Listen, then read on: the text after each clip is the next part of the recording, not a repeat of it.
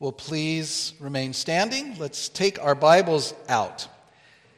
And let me have you turn them to the book of Mark, to chapter 8.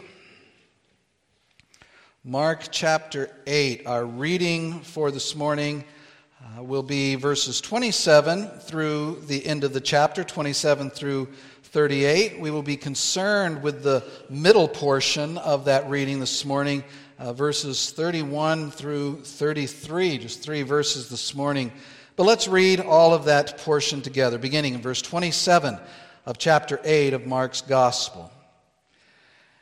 And Jesus went on with his disciples to the villages of Caesarea Philippi. And on the way he asked his disciples, "Who do people say that I am?"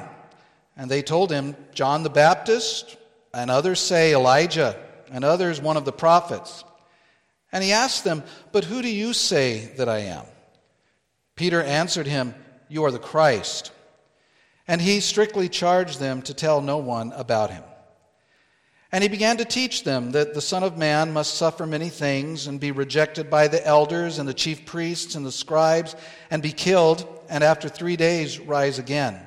And he said this plainly. And Peter took him aside and began to rebuke him. But turning and seeing his disciples, he rebuked Peter and said, "Get behind me, Satan, for you are not setting your mind on the things of God, but on the things of man." And calling the crowd to him with his disciples, he said to them, "If anyone would come after me, let him deny himself and take up his cross and follow me. For whoever would save his life will lose it, but whoever loses his life for my sake and the gospel's will save it. For what does it profit a man to gain the whole world and forfeit his soul? For what can a man give in return for his soul? For whoever is ashamed of me and of my words in this adulterous and sinful generation, of him will the Son of Man also be ashamed when he comes in the glory of his Father with the holy angels." And let me read this last verse here. "And he said to them, 'Truly I say to you, there are some standing here who will not taste death until they see the kingdom of God after it has come with power.'" Pray with me, please. Our Lord, we thank you once again for your most excellent word that you have given to us, that we might know ourselves, that we might know you, that we might know the grace that you show to sinners through Jesus Christ and the salvation that you offer through faith in him. Bless our time now as we look into your word.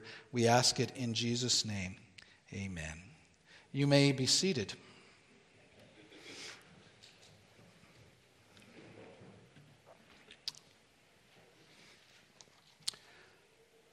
One of radio's most endearing and well-loved personalities was a man by the name of Paul Harvey. Many of you probably listened to Paul Harvey. His various news and comments shows ran from 1951 through 2008.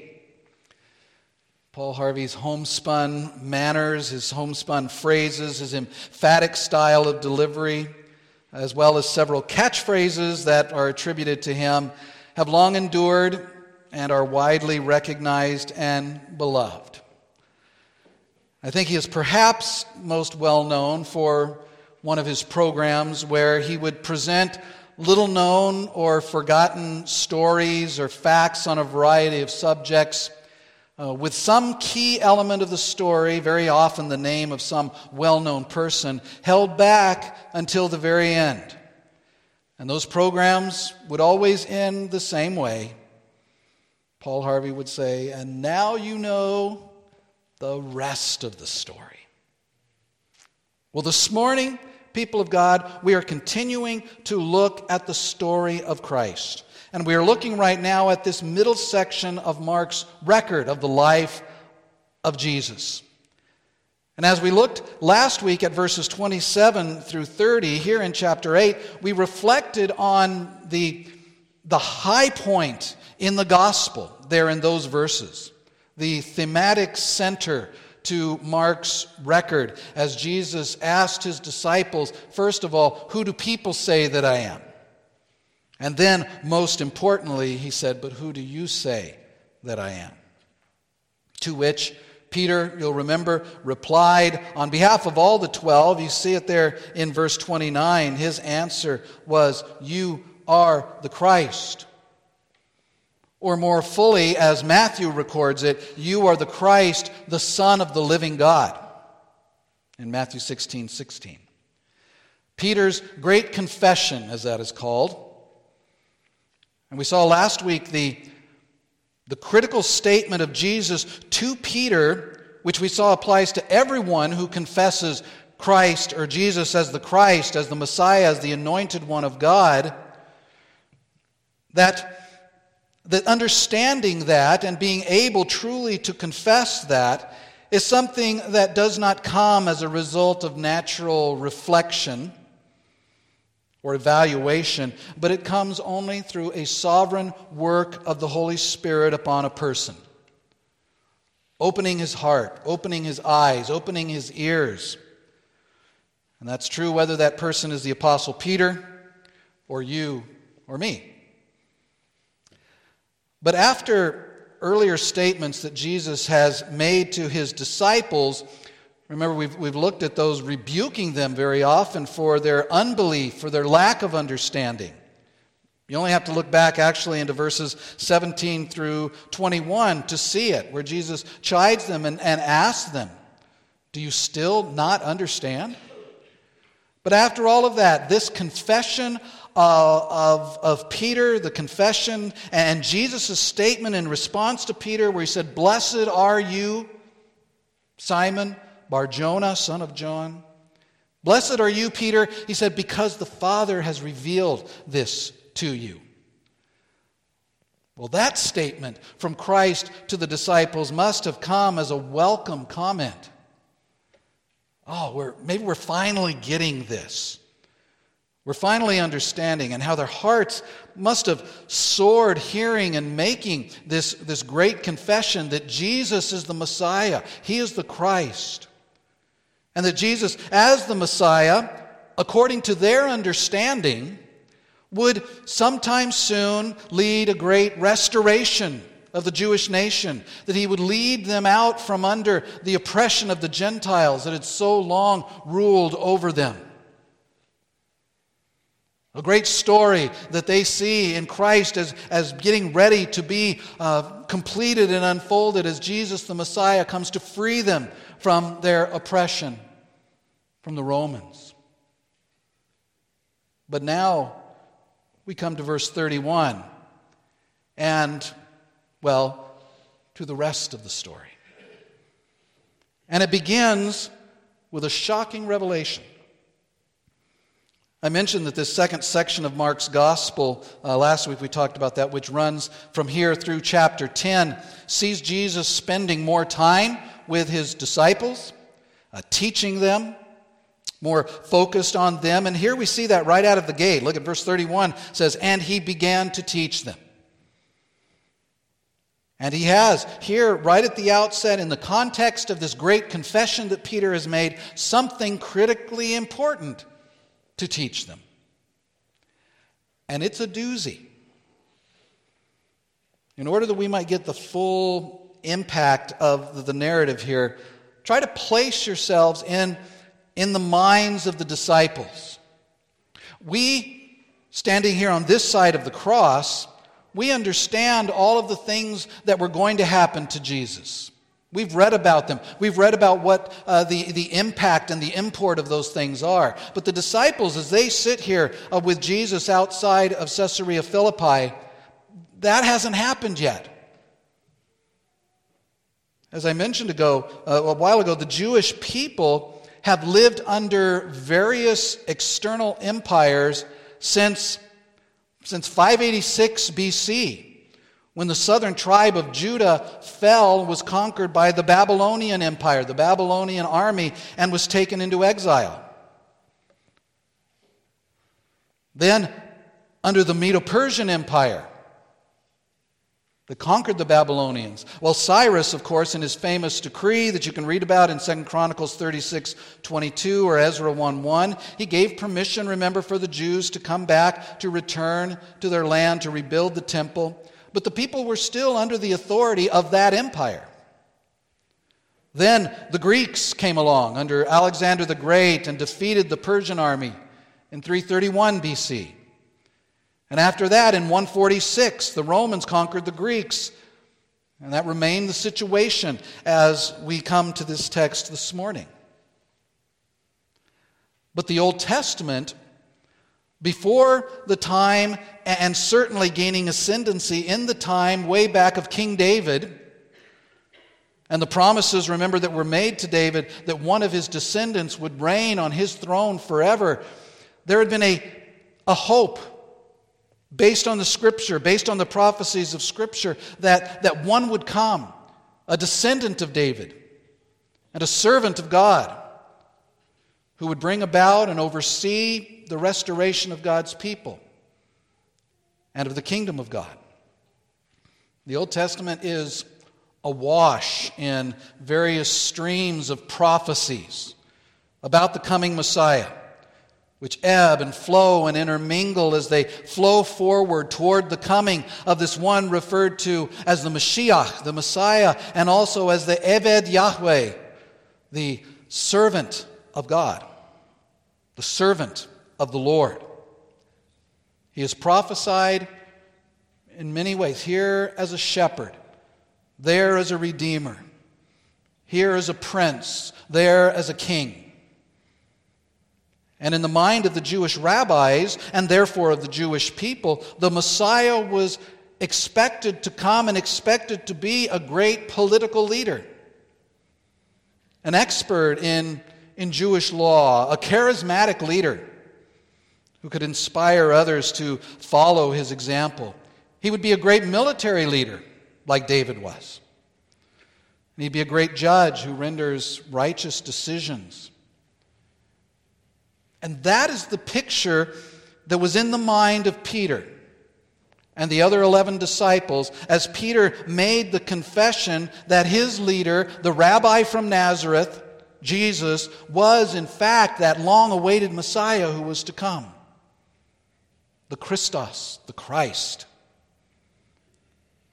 But there are other Old Testament prophecies about the Messiah, about the servant of the Lord, the servant of Yahweh, that for some reason, an inexplicable reason really, the Jewish scribes read and did not connect to the Messiah, though it's very clear that they should have.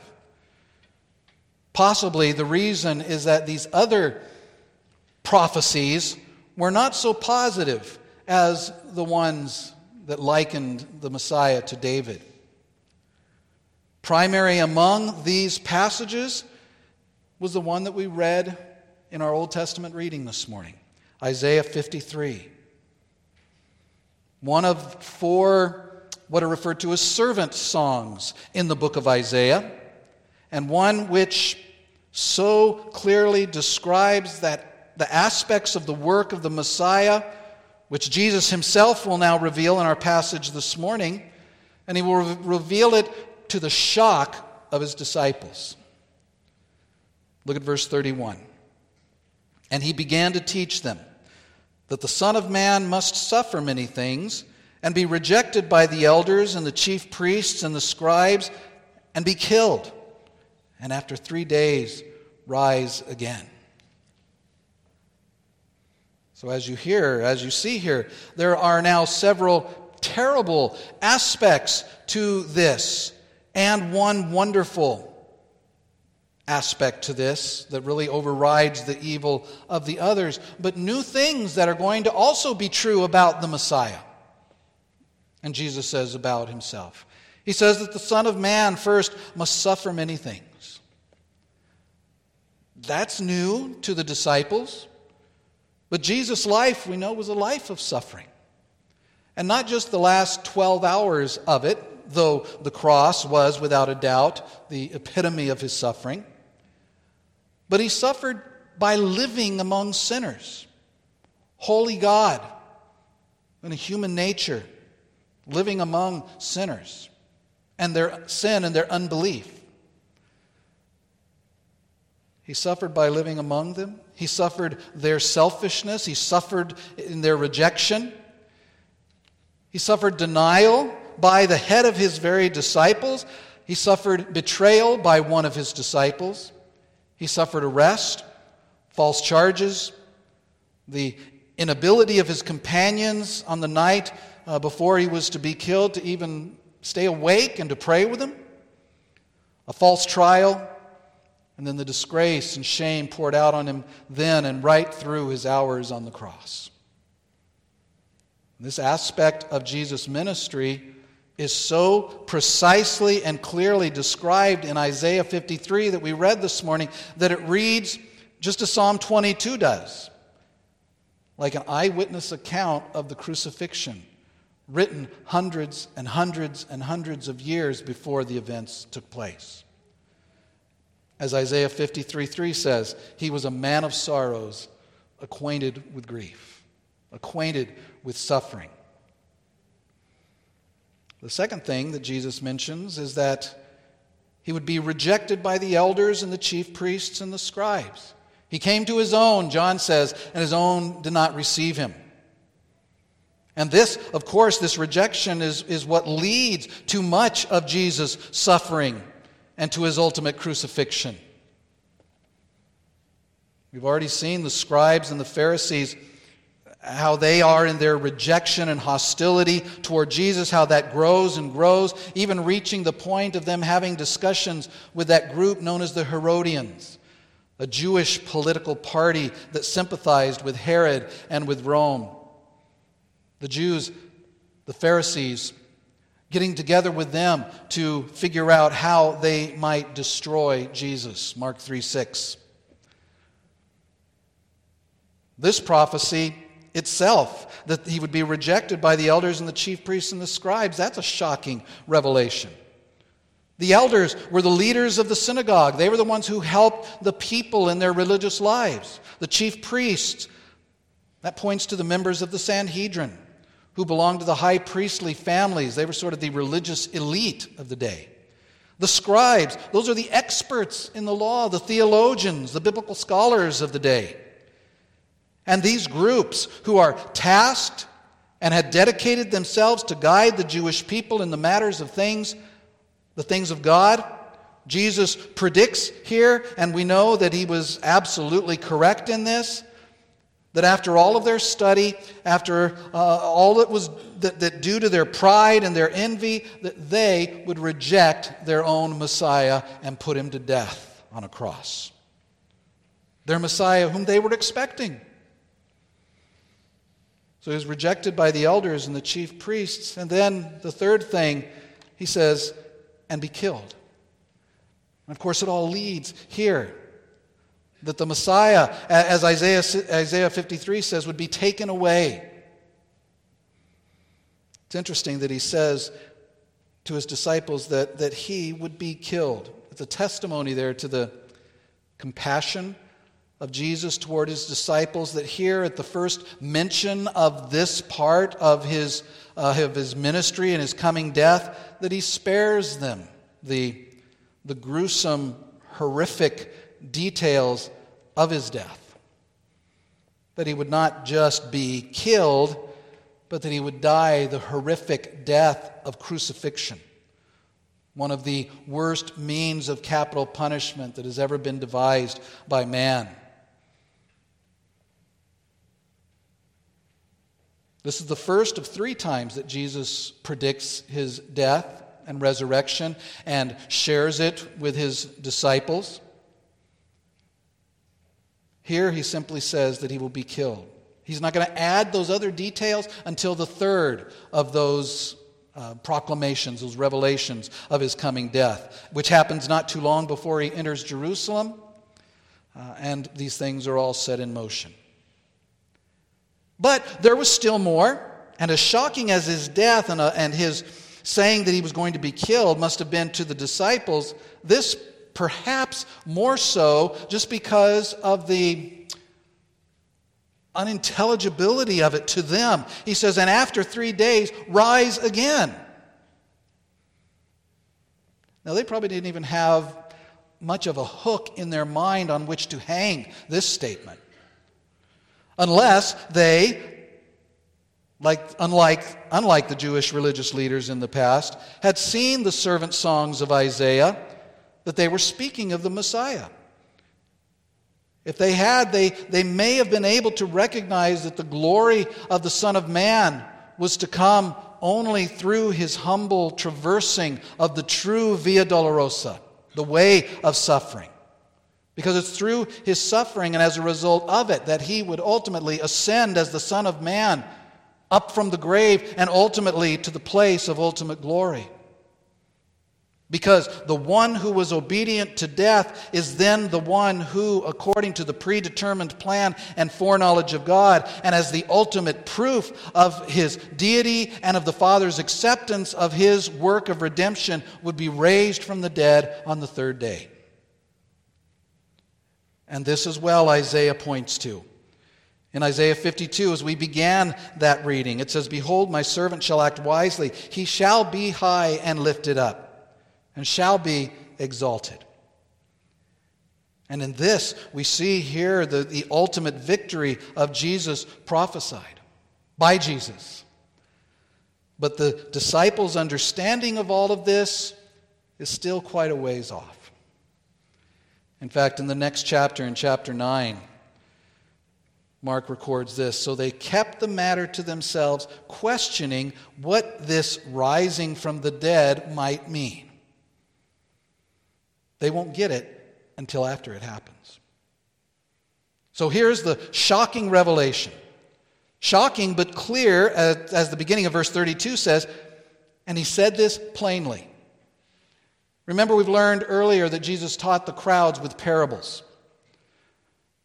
But he says this to his disciples in a way that even they can understand. And not just that, because the word that's translated plainly here doesn't just mean clearly, but it has the idea of boldly and confidently, as Jesus makes these predictions, these prophecies. This revelation of Jesus regarding himself in the messianic office gets, as we will see, to the very essence of his mission. We sometimes think of the fact and express the fact that Jesus was born to die for a purpose. But next, as it so often happens when we are told something that we don't like or that we don't agree with, this revelation does not sit well with the disciples, especially Peter. And in verse 32, we see his surprising rebuke. It's the second thing that we're looking at. Now, beloved, we need to admit, and I think we can admit, that sometimes we, by our actions, we sinfully express disagreement with God and his word, don't we? It's what we do every time we disobey his word, right? If God tells us one thing and we decide to do something different, aren't we really saying, "God, I know better in this situation"? Or to quote the original, "Has God truly said?" That's what we say when we disobey. I know better what will be most glorifying to you.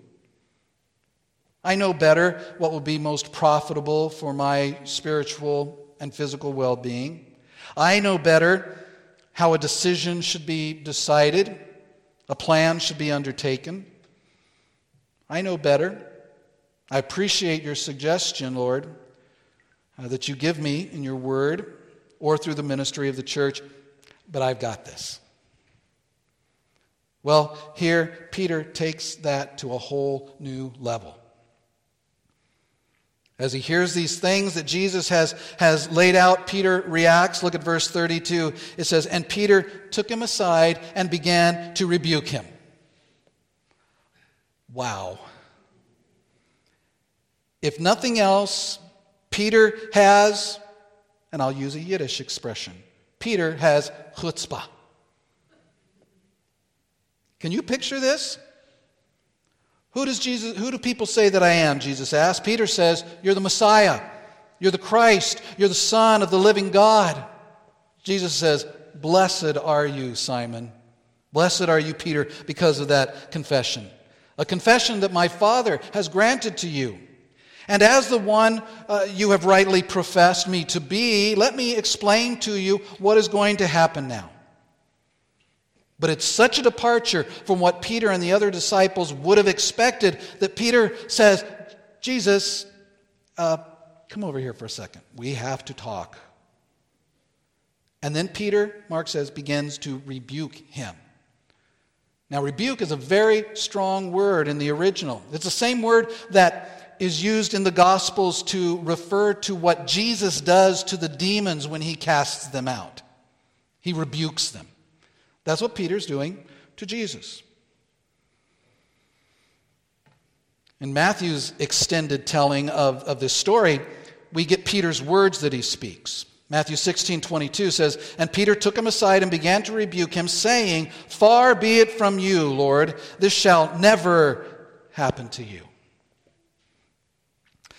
Preachers from time immemorial have made note of the irony of the fact that Peter says, far be it from you, Lord, Master, you who I serve, you who I look to. You missed it here, Lord. Far be it from you. This shall never happen to you. Sorry, I don't know where you got your information on this, but it can't happen this way. Now as fellow human beings, I think we can all understand Peter's reaction, even if we can't agree with it. And if Peter had really understood the confession that he had just made, he would surely have never said what he just said.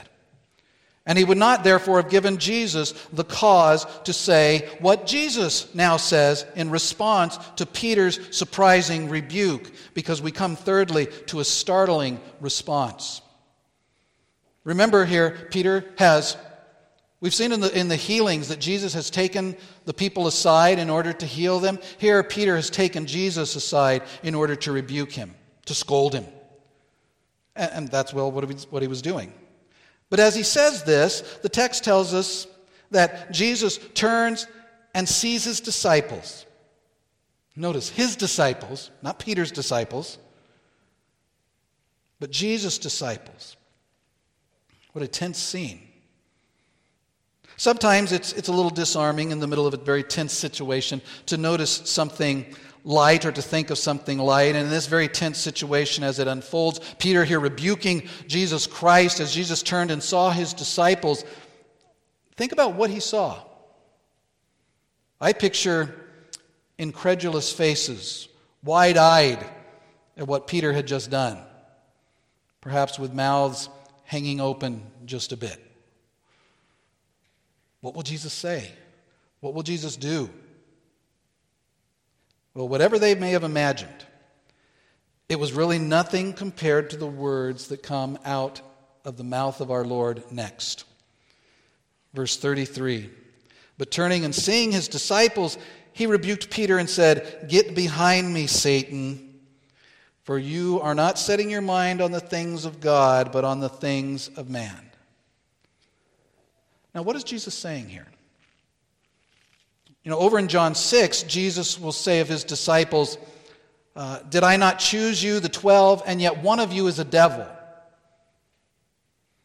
Even there, though, he speaks generally and he speaks in the third person. But here the text says that Mark says that he rebuked Peter and said, get behind me, Satan. I'm sure that Peter wasn't expecting that. And none of the gospel writers record Peter's response. But Jesus' full response is, get behind me, Satan, for you are not setting your mind on the things of God, but on the things of man. Why does Jesus refer to Peter as Satan? Is he looking at Peter but talking to Satan? Is Peter at this moment being possessed by the prince of demons himself? Well, no. But Peter is giving in to the same kind of thought patterns as Satan. He is unwittingly thinking like Satan. That's the point. And the Lord recognizes it. Remember that just before Jesus' public ministry started, that Jesus was driven after his baptism by the Holy Spirit into the wilderness to face the temptations of the devil, and that at the end of that time, after the 40 days and after the temptations, after Jesus had successfully withstood those temptations and had sent Jesus away, Luke records that he, that is Satan, departed from him until an opportune time. Well, here it is. An opportune time. And it's ironic, I think, that it comes right after God's great revelation to Peter of the identity and the work of the Messiah and of Peter's own powerful confession of that identity. To then have Peter turn around and through his own words bring a temptation before Jesus that he might consider another way to fulfill his work. By that, Peter is unknowingly reading right out of the playbook of the devil himself. Remember how Satan had offered Jesus quite a deal in the wilderness temptations. He took Jesus up to a high place and showed him the kingdoms of the world, the text says, in a moment of time, and said to him, I will give you all of this. Implied, without the suffering, without the rejection, the things that he mentions here, without the death, if you'll simply bow to me and worship me. Jesus, I will give you the glory without the cross. That's what Satan said. That's what Peter is repeating. No, you can't go through this horrific death, or you can't go through any death. You can't be rejected. You can't be killed. You're the Messiah. There must be another way. Not knowing that Satan had already offered Jesus another way. Peter is saying, take the glory without the cross. But Jesus knew that was a false glory. He knew that was an empty promise. That although, just as he did with the devil when the devil presented it, that although the devil is the ruler of this world in a limited, contingent sense, it is just for a time. He is ruler of the world, but he is not the king of the world. And though he might offer the kingdoms of this world to Jesus, the kingdom that Jesus has received is a kingdom that is not of this world, and yet encompasses all of the universe.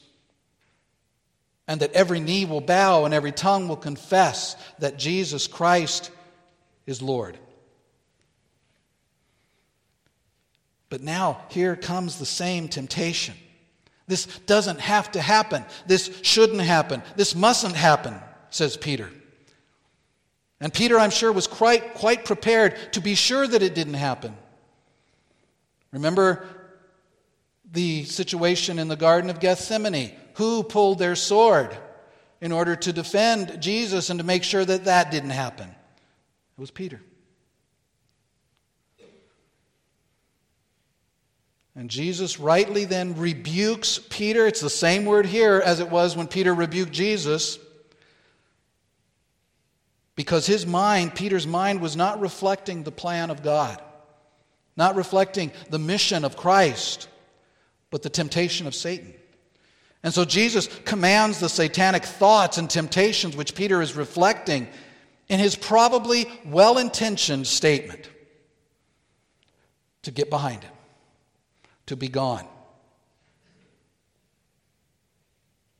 How wonderful that our Lord was so in tune with the plan of God. Of course, as a member of the divine Godhead, it was his plan as well. And that he was so alert to the plans and the schemes of the enemy. You know, we're to be that way as well. We're to be in tune with the plans of God and alert to the schemes of the enemy. Think of Ephesians 6. This says, finally, to us, be strong in the Lord and in the strength of his might. Put on the whole armor of God. Why? That you may be able to stand against the schemes of the devil. For we do not wrestle against flesh and blood, but against the rulers, against the authorities, against the cosmic powers over this present darkness, against the spiritual forces of evil in the heavenly places. Therefore, take up the whole armor of God, that you may be able to stand in the evil day, and having done all, to stand firm. Our Lord never wavered from his course, never made a misstep, but he was tempted. And we see that here. And this is all part of the unchangeable plan of God, which actually leads us to our final point this morning, a sobering reminder. And that leads us back to Jesus' revelation to the disciples here in this passage of what lay in store for him in his fulfillment of the office of the Messiah, of the anointed servant of God. Let me draw your attention to it, to a single word in verse 31. Do you see it there? The word is must. Verse 31 says, he began to teach them that the Son of Man must suffer many things, and be rejected by the elders and the chief priests and the scribes, and be killed, and after 3 days rise again. Not may, not should, but must. These actions are all essential aspects of the calling of Christ. They carry the two necessities, the necessity of the decree and the necessity of the result of the action. The necessity of the decree means that the humiliation and the exaltation of Christ, as we find them here, as we find them in passages like Isaiah 53, like Philippians 2, they are all part, as Luke said in Acts 2, all part of the predetermined plan and foreknowledge of God. These things cannot but take place because God has decreed them to take place. But not merely as an exercise of God's authority, not just as an exercise of his sovereignty. He didn't decree the sufferings and the glorification of his Son merely because he could, but because they were the only way to accomplish redemption for God's elect. So these things also carry a necessity of purpose, a necessity of result. He had to be rejected by the religious leaders so that he might suffer many things, and ultimately in the unfolding of God's plan that he, though absolutely sinless and innocent, that he might be condemned and put to death. And put to death under the Roman system of jurisprudence, so that he might die what the Jews considered to be a cursed death. See, if the Jews would have killed him, they would have stoned him. But under the Roman system, he was crucified. And thus, as Paul says in Galatians 3:13, he redeemed us from the curse of the law by becoming a curse for us. For it is written, cursed is everyone who is hanged on a tree. And it is there, through those actions, that we, beloved, are redeemed, that our sins are forgiven, the curse removed and replaced by everlasting blessing in and through Christ. And not only was his suffering and death necessary, but because he fully and perfectly fulfilled the work given to him by the Father to do, because he was obedient to death, even death on the cross, the Scripture says, therefore God highly exalted him. Beginning with raising him from the dead on the third day, and then by receiving him back into heaven, giving to him all authority in heaven and on earth, he says in Matthew, and saying to him, this is from Psalm 110, sit at my right hand until I make your enemies a footstool for your feet. Beloved, let us today give thanks that Christ, the anointed one of God, suffered so much, overcame the temptation of the devil, and went to the cross, that we might join Peter in his good confession that Jesus is the Christ, the Son of the living God, and that he was raised from the dead, that we might be raised unto eternal life. Mark says, Jesus says, that Jesus the Messiah will glorify his Father, and he will be glorified. And he will redeem all those who trust in him. But the path to that glory, the path to that redemption leads through suffering. It leads through a cross and then to the resurrection. That's new to the disciples. Now the disciples know. Now we know. Now you know the rest of the story. Let's pray. Father, we thank you for your word. We thank you for this passage that reveals to the disciples, reveals to us that Christ's work, that our salvation comes through the road of suffering. Not ours, but Christ's. We thank you that Christ has suffered the ultimate suffering of your wrath, so that we need not, so that we who trust in him will not. We thank you. Help that to be to us a great joy and a great impetus to us serving you with all that is in us every day and giving thanks. And we ask it all in his name. Amen.